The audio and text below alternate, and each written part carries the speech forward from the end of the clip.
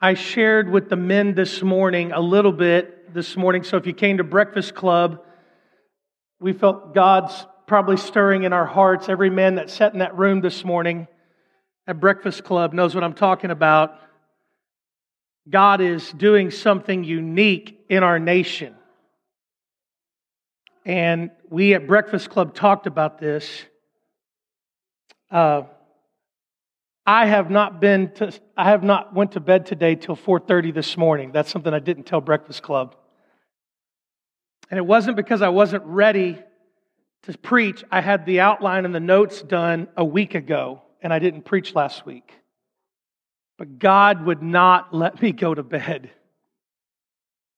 And I stood, because I live here, in this pulpit last night, and I talked to God. And then I talked to our men this morning. And I'm here to tell you today, I don't know what it looks like in your life, but if you would lean into this today, God will awaken something that may never, ever be put out again in you. Wednesday at 10 a.m. in Kentucky, small town in Kentucky, some college students have gathered at Asbury University for their weekly chapel on Wednesdays. And God has been moving in Kentucky, this small little town in Kentucky, in nonstop praise and worship since Wednesday at 10 a.m. You look it up later today, Asbury University.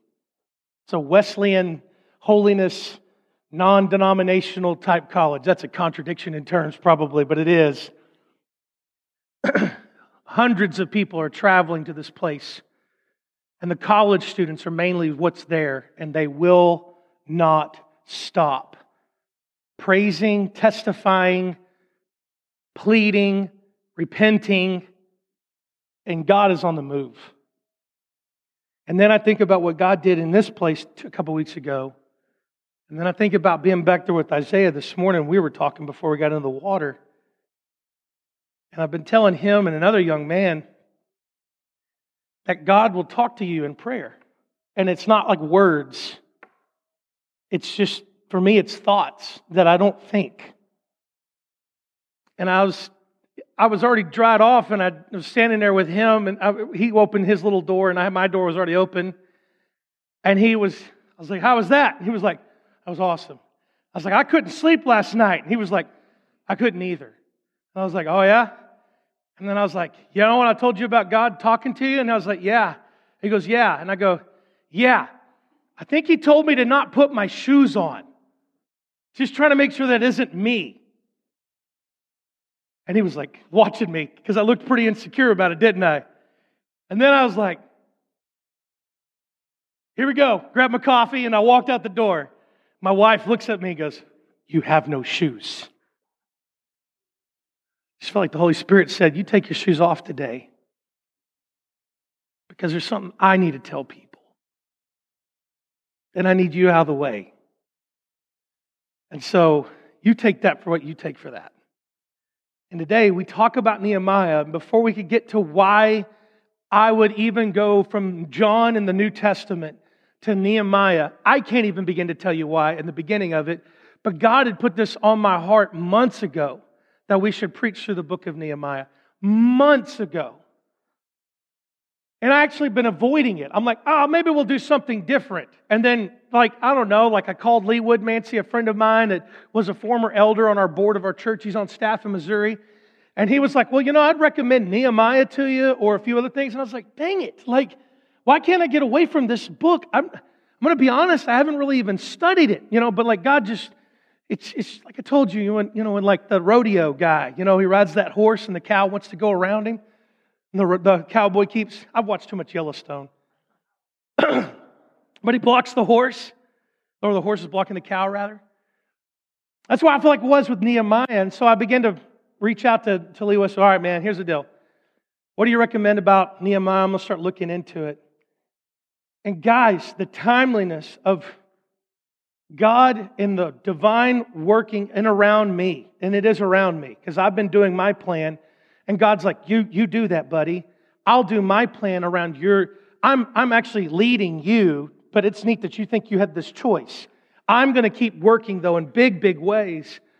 And I just see kingdom timing here. So I want to prime up for you, because if I just read this text, which, by the way, if you have your Bible, turn to Nehemiah chapter 1. You may want to go to the table of contents and find this in your Bible, and that's okay. This is Old Testament. It's unfamiliar territory for some, but it's before the book of Psalms. So if you open your Bible, in the very, very middle, you'd be in Psalms, and then you would go over to the left a little bit. And you want to probably go there, and then you're going to want to turn into Deuteronomy about 28 and put your thumb in two different places there. But if I just jump into reading this text, it won't hit you like it's hitting me. So what I want to do is I want to tell you why we should think about Nehemiah. I want to go over that. I want to go over Nehemiah 1. And then I just want to flip the quarter here at the invitation. And we'll just see whatever the Holy Spirit calls for you, heads or tails. How about that? Can we do that? Cool. Have you ever found yourself in a place where you're in distress and in need of spiritual leadership? I mean, come on, man. Just not a show of hands, but a show of hearts this morning. This is a real word for you.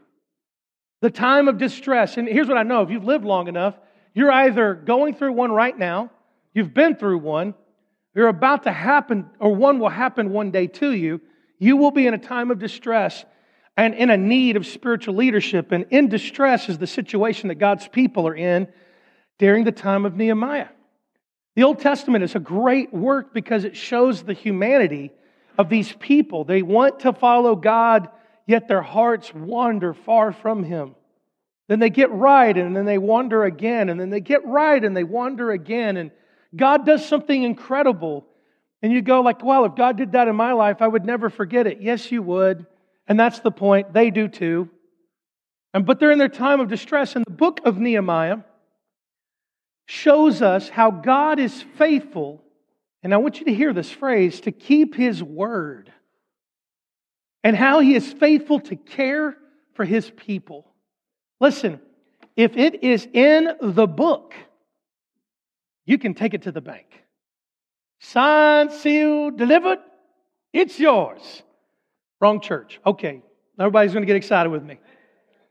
And this is especially includes the times when your perspective, the present is difficult.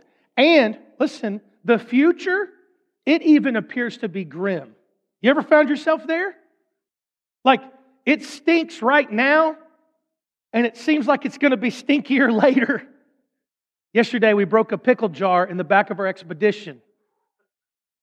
Now my car smells like pickles, and I feel like it's going to get worse. We had teenagers in this building last night. If something feels out of place, it probably is. And took those kids home. I got in the car and it just reeked. Listen, I've been in places in my life where things stink. And you know what it's going to be like tomorrow? Worse. It just seems like it's not ending.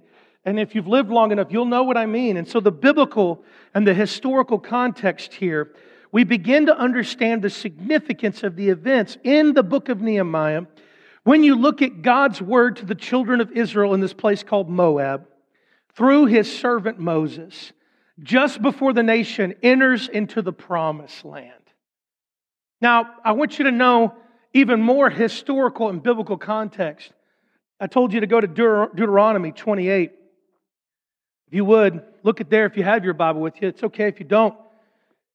Deuteronomy, though, chapter 28, these are interesting verses. These are blessings that God is giving to His people. And He says in Deuteronomy 28, 1 and 2, "And if you faithfully obey the voice of the Lord your God, be careful to do all His commandments that I commanded you today, the Lord your God will set you high above all the nations of the earth. And all these blessings shall come upon you and overtake you if you obey the voice of the Lord your God." That's pretty cool. You can take that to the bank. But also look at verse 15. "But if you will not obey the voice of the Lord your God, or be careful to do all His commandments and His statutes that I commanded you today, then all these curses shall come upon you and overtake you. Now, you need to know today that we are talking about Old Testament. And Old Testament, the word testament means covenant. God in the Bible, the God of the Bible, He makes covenants. They are promises that are not broken. All right? And then He inspires us to make covenants, like marriages is a covenant. Unfortunately, we're not God, and we fail sometimes in our covenants. But God never fails. That's the story of the Bible in His covenants.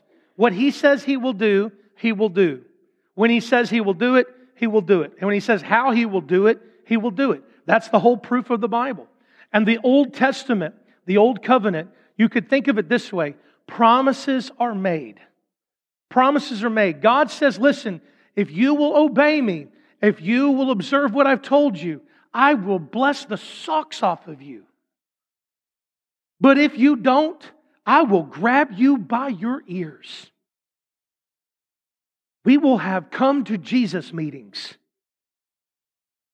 You know what I'm talking about, a come to Jesus meeting. That's not a church term, by the way. That's a world term. My dad would even say, as an old foreman, we're going to have a come to Jesus meeting. Dad didn't even love Jesus when he was younger. You know what that was, is when you're going to come get a cussing. And so the point here is that Moses, in Deuteronomy 28, in this sort of old covenant that God promised. Now we have a better covenant, and we'll come to this. But you've got to understand this. The old covenant, promises are made, and it's an if and then type relationship. If you'll do this, then I'll do this. But if you do this, then I will do this. He gives man a choice. He says, you want to follow me? Follow me, man. I'll bless you. You want to come against me? It won't be so well for you. Not because I hate you, but because I love you. And I want this for you. And Moses foretells of exile here in Deuteronomy 28. Look at verse 45 through 52. All these curses shall come upon you and pursue you and overtake you till you are destroyed, because you did not obey the voice of the Lord your God to keep His commandments and His statutes that He commanded you. There shall be a sign and a wonder against you and your offspring forever, because you did not serve the Lord your God with joyfulness and gladness of heart because of the abundance of all things. Therefore you shall serve your enemies, whom the Lord will send against you in hunger and in thirst and in nakedness, lacking everything. He will put a yoke of iron on your neck until He has destroyed you. And the Lord will bring a nation against you from far away, from the end of the earth, swooping down like the eagle, a nation whose language you do not understand, a hard-faced nation who shall not respect the old or show mercy to the young. It shall eat the offspring of your cattle, the fruit of your ground, until you are destroyed. It also shall not leave you grain, wine, oil, or the increase of your herds, or the young of your flock, until they've cursed you to perish. God tells them, if you're going to do this, let me tell you how bad it's going to get. You think, boy, that's crazy. That'd probably waken me up. Keep reading though. Look at verse 64, just skipping ahead here. And the Lord will scatter you among all the peoples from the end of the earth to the other, and where you shall serve other gods of wood and stone, which neither you or not your fathers have known. And among these nations you shall find no respite, and there shall be no resting place for the sole of your foot, but the Lord will give you there for a trembling heart and failing eyes and a languished soul, and your lives shall hang in doubt before you night and day, and you shall be in dread and have no assurance of life. Look at 29, verses 24 through 28. The covenant being renewed in Moab. Look at verse 24. And all the nations will say, why has the Lord done this to this land? What has caused the heat of His great anger? Then people will say, it is because they abandoned the covenant of the Lord, the God of their fathers, which He made with them when He brought them out of the land of Egypt, and went and served other gods and worshipped them, gods whom they have not known, whom they had not allotted to them. Therefore the anger of the Lord was kindled against this land, bringing it upon all of the curses written in this book. And the Lord uprooted them from their land in anger and fury and great wrath, and He cast them into another land as they are of this day. And the last one, look at 30, verses 1 through 5.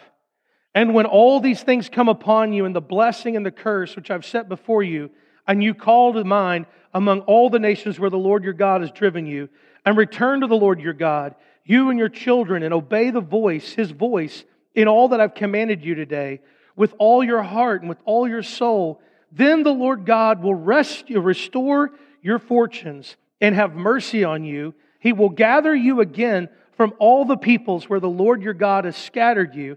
If your outcasts are in the utmost parts of heaven, from there the Lord your God will gather you, and from there He will take you. And the Lord your God will bring you to the land that your fathers possessed, that you may possess it, and He will make you prosperous, numerous than your fathers. You know what He's saying here?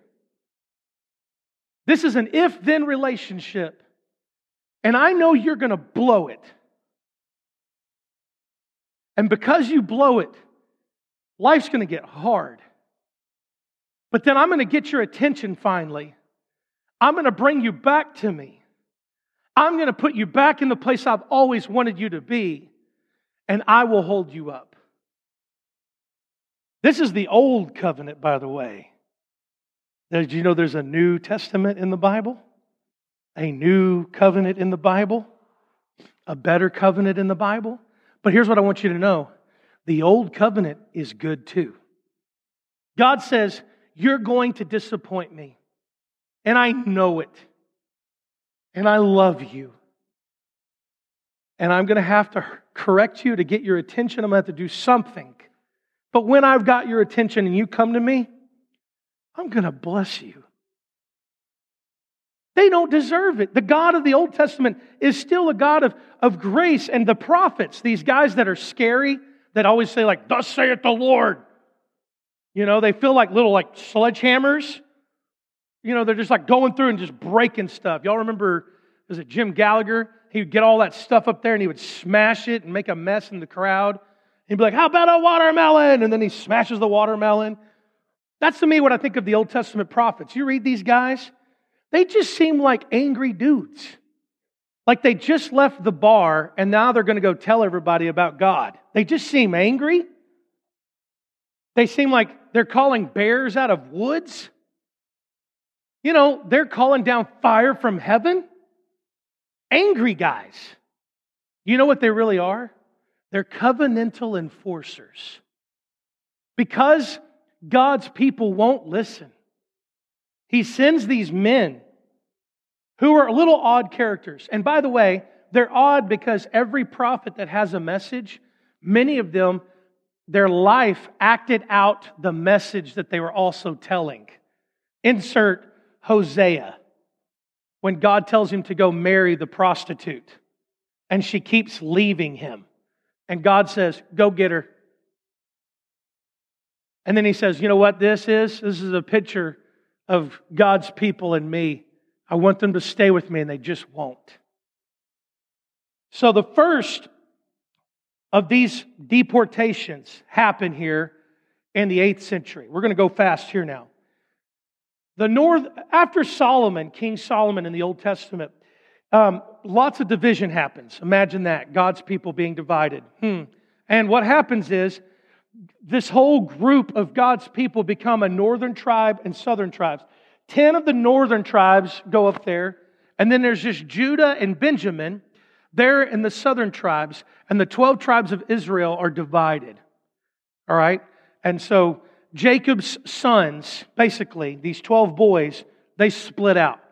The 10 northern tribes, they're called Israel. And then the southern tribe is, or the kingdom is Judah. Now, the northern tribe, they have wicked king after wicked king after wicked king after wicked king after wicked king. So it's pretty much an easy pick-off here, right? Like who's going to get spanked first, right?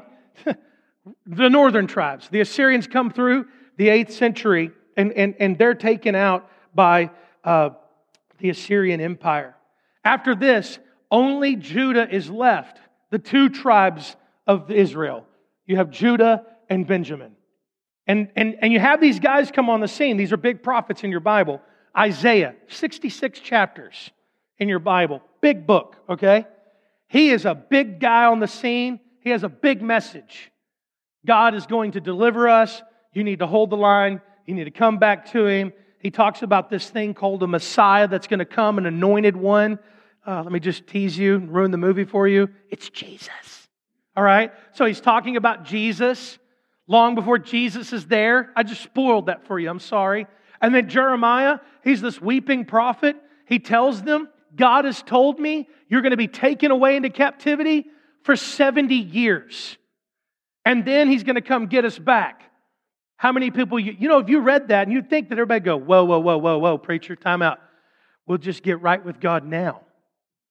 We'll get right with God now. We ain't got to go away for 70 years. You know what I'm saying? Let's make a plea bargain. Get on the phone with God, man. See what we can do. How many people listen to Him? Zero. He's a weeping prophet because He tells them the entire time, we have got to get right with God, and no one wants to. Ezekiel, he's a weird dude. I mean, just go read Ezekiel and see if you understand that off your first reading. He's got visions that are all over the place. He's got visions that haven't even been realized yet. He's got some visions that have been realized in the New Testament. He's just all over the place. In Ezekiel, these guys are testifying. In Ezekiel chapter 5, verses 13 through 15, you ain't going to turn there. We ain't got time for this. God tells Judah, you're going to be overthrown into captivity. Brace for impact, boys. Brace for impact. 2 Kings chapter 25, verses 8 through 10, literally document Judah being taken away and the details of the description of the gates being burned, not by the Assyrians, but by a new global power, the Babylonians. You have prophets that are telling them like this, hey, y'all think y'all got them walls and them gates? I'm about to go play airsoft next weekend, and we're going to be in this mill sim, and we're going to feel cool, and I'm going to feel like I'm a DEA guy, and I'm going to go bust the cartel on drug deals. I'm looking forward to it. They have this fortress, and it's really cool when you find a fortress because you feel safe. God's people feel safe. They're like, we can't be taken by the Babylonians. There ain't nothing going to happen to us. We got these walls. And Habakkuk says, hey guys, listen, they're going to make these big earth-moving things. They're going to roll them right up to your city walls. They're going to send soldiers up that ramp over your wall, and they're going to take you. Do you want to guess what happens? Yeah. Here they come, and they take them. By the way, don't ever write Habakkuk 1:7 in a card to somebody. That's out of context. You know what this verse says? For I know the plans of what I have for you, and they're so great that even if I told you, you wouldn't believe them. That sounds like a wonderful verse to write on a card to somebody. Dear Joel, I love you. Happy birthday, brother. Habakkuk 1:7, Lee Kemp. And he'll look that up on his phone. Oh, yes. For I know the plans I have, and they're so big that even if I told you, you wouldn't believe it. And he's going to go, yes, Lee, yes. And then if he ever reads the context, he'll realize it's a verse of judgment. God has told them, you guys need to get right, and if you don't get right, let me tell you something. I know what I have for you, and if I even told you what was going to happen, you wouldn't believe it. You know what happens? God sweeps their legs. Now, 70 years, they're carried off into Babylonian captivity. And after 70 years, just like God said, He raises up another pagan nation. These aren't godly people, by the way. These are like, just like He says, a people that you don't understand their language, their faces are hard, they're not your new little Mr. Rogers neighbor, all right? Every time they move on, the Persian Empire sweeps in, takes over the world here, and takes over the Babylonians. By that point, takes on the support of this people of Israel that have been carried off into exile. And so everything that these prophets have said is happening. But this is the beginning of an awakening. They're getting excited. Wait a minute. Jeremiah said we would be taken back and we would get to go back to our homeland, Jerusalem, and God's going to restore us and bless us. This is it, guys. Oh, it isn't that pretty. There are 5 books of the Old Testament during this moment. There you have Haggai and Zechariah. Yep, name your kids that. See how that goes in kindergarten. Spell your name, son, right? So you have these guys, and they're telling you, their message is this: God is on the move, and He says, I will do a work. Zechariah, people love to quote him. Not by power, not by might, but by my Spirit, says the Lord God Almighty. I will restore a city without walls. And God's people are going, yeah, city without walls, that's awesome. That means it's so big you can't contain it. God says, I'll defend it myself. And they're like, yeah, that's awesome. 70 years. 70 years go by here before you get to really this work of Ezra and Nehemiah. Ezra and Nehemiah were really originally one book.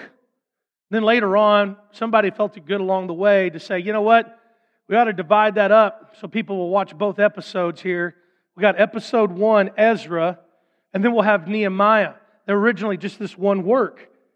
And then after this is where I want you to know where you are in your Bible. You have Malachi, not Malichi. Malachi, all right? And Malachi, he's the last prophet in the Old Testament. And what happens after Malachi from the Old Testament to the New Testament? For 400 years, God puts on some gun earmuffs and says, I will hear nothing. Goodbye. And He waits till the Roman Empire comes on the scene, takes over the world, and God says, oh, you know what? This is the greatest time right here on earth for me to come to earth. And the Bible says that God sent His Son, born of a virgin, conceived by the Holy Spirit, on the scene. So you got to back up, take Jesus back up in the sky or back into Mary or whatever it's going to look like as we hit rewind. Got to go back over the 400 years. Got to go back a little bit of Malachi. And here's what I want you to know. Malachi, he's the last prophet. Nehemiah, what you're about to read today, is the last voices. Ezra and Nehemiah, they're not prophets. They're just men who got tired of seeing God's people get smacked around and said, I'll do something about it. God help me do this. And they did it. They're last voices of the New Testament, of the Old Testament. Malachi's a prophet. He's the last prophet. Now, here's what I want you to know. What you're about to read in just a minute is nearly 140 years later. And the conditions are just as bad in 2 Kings chapter 25 when the first group of people got deported and their city got ransacked. 140 years later, you're about to read something here. So, let's read it. Nehemiah chapter 1. It's not very long. It's just 11 verses.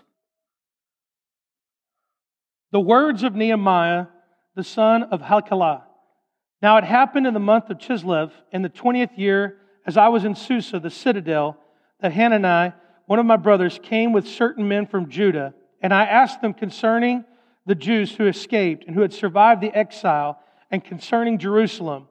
And they said to me, the remnant there in the province who had survived the exile is in great trouble and shame, and the wall of Jerusalem is broken down, and the gates are destroyed by fire. Here's what you need to know.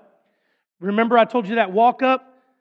They got out of captivity from the Babylonians.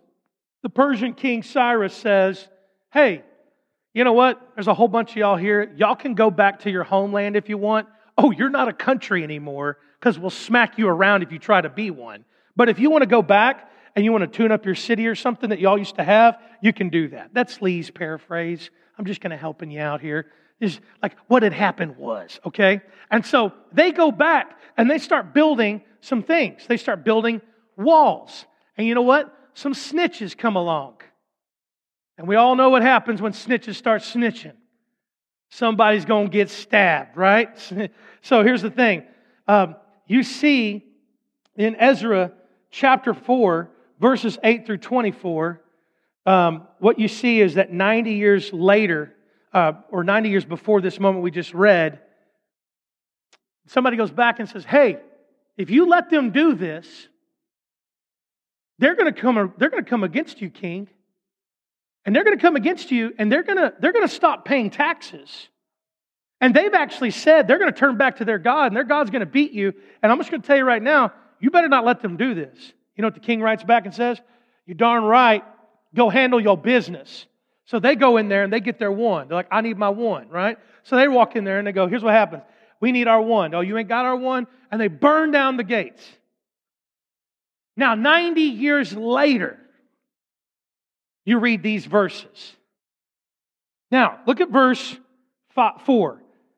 As soon as I heard these words, I sat down and wept and mourned for days. I continued fasting and praying before the God of heaven. Why? You got to ask yourself why. Nehemiah you're going to read in here in a moment, he's a cupbearer to the king. Let me just get a little bit ahead for a second and come right back. It'll help you. Spoiler alert again. The cupbearer of the king is a really good job. You get to eat the food that the king eats to make sure ain't nobody poisoning. So you're like, oh, we having filet mignon tonight? Yeah, bring it on in here. I'll test it out real quick. Yeah, king, that filet mignon, it's good to go. They take it out. Boom, he gets the filet mignon. Where's the wine the king is getting? Huh? Bring it over here. Boy, I tell you, that's some good wine. Make sure you get it out. He likes it on this glass. Make sure you dip it in chocolate as you take it out. Okay, good deal. This guy's got a cush job. How many people pick on the cupbearer of the king? Nobody. So you walk around with a lot of swagger, not because you're anybody, but because your job. You're like, touch me, boys. Touch me. See what happens. Touch these lips. These lips right here, they keep the king safe. That's why I can't be the cupbearer of the king. I'd get a little rowdy about it. I'm 800 miles away. I've never been born in Jerusalem. I've been born into captivity. I have never known the temple. I've only heard stories about it. And I'm 800 miles away. And he sits down and he weeps. Why? Here's what I would tell you. Listen to Ezekiel. Remember that weird guy I told you about? Ezekiel says this. He says, thus says the Lord God, when I gather the house of Israel from the people among whom they're scattered and manifest my holiness in them in the sight of the nations, then they shall dwell in their land and that I've given to them to my servant Jacob. It goes on, and they shall dwell securely in it, and they shall build houses and plant vineyards. They shall dwell securely when I execute judgments upon all their neighbors who have treated them with contempt. Then they will know that I am the Lord their God. Here's what I want you to hear. They're like, listen, Ezekiel said, after exile, you were going to put us back, you were going to bless us, you were going to protect us, you were going to take care of us, and we've went back, and only thing we're getting is in Ezra chapter 4, we're getting beat down again, God. God, I'm in distress right now. Why would this happen? If everything I've been told all my life about you is true, why would this happen? I can resonate with this text. And what I want to tell you is this prayer that he prays is powerful. Look at what he says in verse 5. And I said, O Lord God of heaven, the great and awesome God who keeps covenant and steadfast love with those who love him and keep his commandments. Let your ear be attentive and your eyes be open to hear the prayers of your servant that I now pray before you day and night for the people of Israel, your servants, confessing the sins of the people of Israel, which we have sinned against you. Even I and my father's house have sinned. We have acted very corruptly against you and have not kept the commandments, the statutes, and the rules that you commanded your servant Moses. Remember the word that you commanded your servant Moses, saying, if you are unfaithful, I will scatter you among the peoples. But if you return to me, I will keep my commandments and do them. And though your outcasts are in the uttermost parts of heaven, from there I will gather them and bring them to the place that I've chosen, to make my name dwell there. Sound familiar? We've read that, haven't we? They are your servants and your people, whom you have redeemed by your great power and by your strong hand. O Lord, let your ear be attentive to the prayer of your servant and to the prayer of your servants who delight to fear your name. Give success to your servant today and grant him mercy in the sight of this man. And that's his prayer. And then he says, now I was a cupbearer to the king. And that's where we stop today. Nehemiah, 90 years later, after Ezra chapter 4, verse 8, prays this prayer. How long have God's people been waiting for God to move to His promises? A long time. And when things seem to be going right, they're just not right. And so what we find here is this prayer, Nehemiah's prayer here, concerns the revival and the restoration of the people of God in Jerusalem. Oh, here's what I'm about to tell you. I promise, here's what I hope is going to happen tonight. I hope the Super Bowl is a great Super Bowl and there's some overtimes. But I'm asking you right now for a church overtime right here. Right here. Let me lean in and tell you about this. Because here's what we do. You ever heard this phrase? Well, I guess all we can do is pray. So-and-so is struggling, is on their deathbed. Well, is there anything we can do? No. Well, all we can do is pray right now. Why does prayer get the back seat to everything?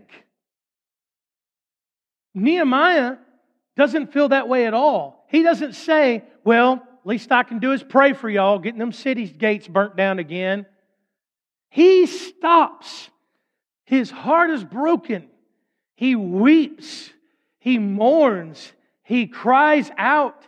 And here's what he's saying. It's the first thing that I can do is pray. It's the most best thing I can do is pray. Here's the thing I want to tell you. When prayer becomes the first option for a person, it is the indication that he or she is truly walking with and depending on God in all things. If you have a mindset of the least I can do is pray, you're missing God. Nehemiah shows this true sign of humility. And we see a glimpse of this in the New Testament, this promise that God says, listen, if you will draw near to me, I will draw near to you. But if you're going to be proud, I resist the proud. Here's what Nehemiah knows. This is not a moment to get proud. This is not a moment to try to do something in your own power. This is a moment to say, God, we can't do this lest you show up and grant success to me. It's an emotional moment. And the structure of the prayer for you note takers is pretty simple. Nehemiah begins by addressing God and acknowledging God and who He is. In these verses, he just pours it out. He moves into that and he starts confessing the sins of the nation. Nobody does that anymore, do they? We get into this whole Jesus is Republican, and I hate to tell you he's not. And I'm really going to bust your bubble today if you're one of those people. He's not even American. Dang, shots fired at church. You know what everybody wants to do about this country? Well, we get such and such elected and blah, blah, blah, and we'll get everything back and good. See how that works out for us over and over again. Every time we look to government to fix something, does it go real well? No, it doesn't. You know this. Instead of judging them, let's start praying and confessing their sins. Don't judge them. Pray for them. And then he starts asking God to restore His people. he starts saying, God, even my house has sinned against you. But God, we're ready for you. We need you, God. And then he moves into this. He asks God to give him success in serving the Lord towards this end. He's not a prophet. He's a cupbearer. He's a guy with a really good job, with a lot of good 401k benefits, with a lot of travel opportunities. I don't know, wherever the king goes, guess where he's going? With him. Picture like in our day and time, extravagant billionaire, rapper, somebody on their plane, and then the groupies that are with them, one of them is Nehemiah. He's like, yeah. This guy stops and says, my people that God has said all the things He would do are not experiencing it, and he's broken. Let me tell you the characteristics of these prayers, and we'll go quicker. First of all, Nehemiah's prayer is emotional. Everything indicates that he is a godly man who cares deeply for the reputation of this. But this is more than just reflection. He is deeply grieved, and he's taking bold actions here, and he is weeping over the fact of the welfare of God's people back in His holy city. You know what it reminds you of? Jesus in Luke 19, when Jesus sees His city, the city He's cared about, all the way back to the Old Testament days. And He realizes He's going to die on a cross and bring about forgiveness and redemption, and He's broken because the city is a hot mess. Number two, Nehemiah's prayer is serious. You see in the text, he begins to not only pray, he begins to fast. Let me tell you what biblical fasting is. It's believers' voluntary absence from food for spiritual purposes. If it's not for spiritual purposes that you're fasting, because there's other people that fast these days, then it's not biblical fasting. Biblical fasting is I'm not going to eat, and as I'm abstaining from food, I'm going to fervently continue to pray that God would move. Fasting is meant to enhance fervent prayer. It's meant to bring a note of urgency to your praying, to give force to your pleading in the court of heaven. In other words, the squeaky wheel gets the grease. It's making the squeaky wheel. You know what I'm talking about, that. And someone's trying to talk to you, and then you go, hold on, what's the noise? What is that noise? Prayer and fasting. Desperation. Seriousness. Thirdly, Nehemiah's response is persistent. Verse 4, for days he prays. Verse 6, day and night. There's no indication of how long weeping, mourning, praying lasted for him, other than it's for days and it's days and nights. And he continues this day and night. And he's not giving up. And his perseverance in prayer is an indication of his priorities for God to do this. And he continues in his praying and fasting for days, day and night, because he's convinced only God can answer his prayers. And here's what's even more radical. We don't know how long it was, but it is not until 4 months later that Nehemiah gets the opportunity to take further action and sees God to begin answering his prayer. Could we ever get that kind of desperate? And could we be such devoted to being desperate that for 4 months this would be our heart? How do you grow in compassion and empathy? What would you need to have the compassion that Jesus has for Jerusalem and God's plan and work? Or like Nehemiah, who's nobody. He's somebody, but he's just a guy. What do you need? And here's the thing I would tell you. There's two things. One, you need a right view of God. And number two, you need a right view of yourself. These guys, every time God is moving in powerful ways, everyone is alerted to the holiness of God. They're always alerted to the holiness of God, which means the set apartness, how He's different than us, how He is not broken, how He is hope, how He is good. Every time they're used to this. And then every time God's people realize we're not. We're broken people, man. There's not anyone in here today, no matter how good they look, no matter how they worship, no matter what they say out of their mouth. There's nobody here that apart from God has it together.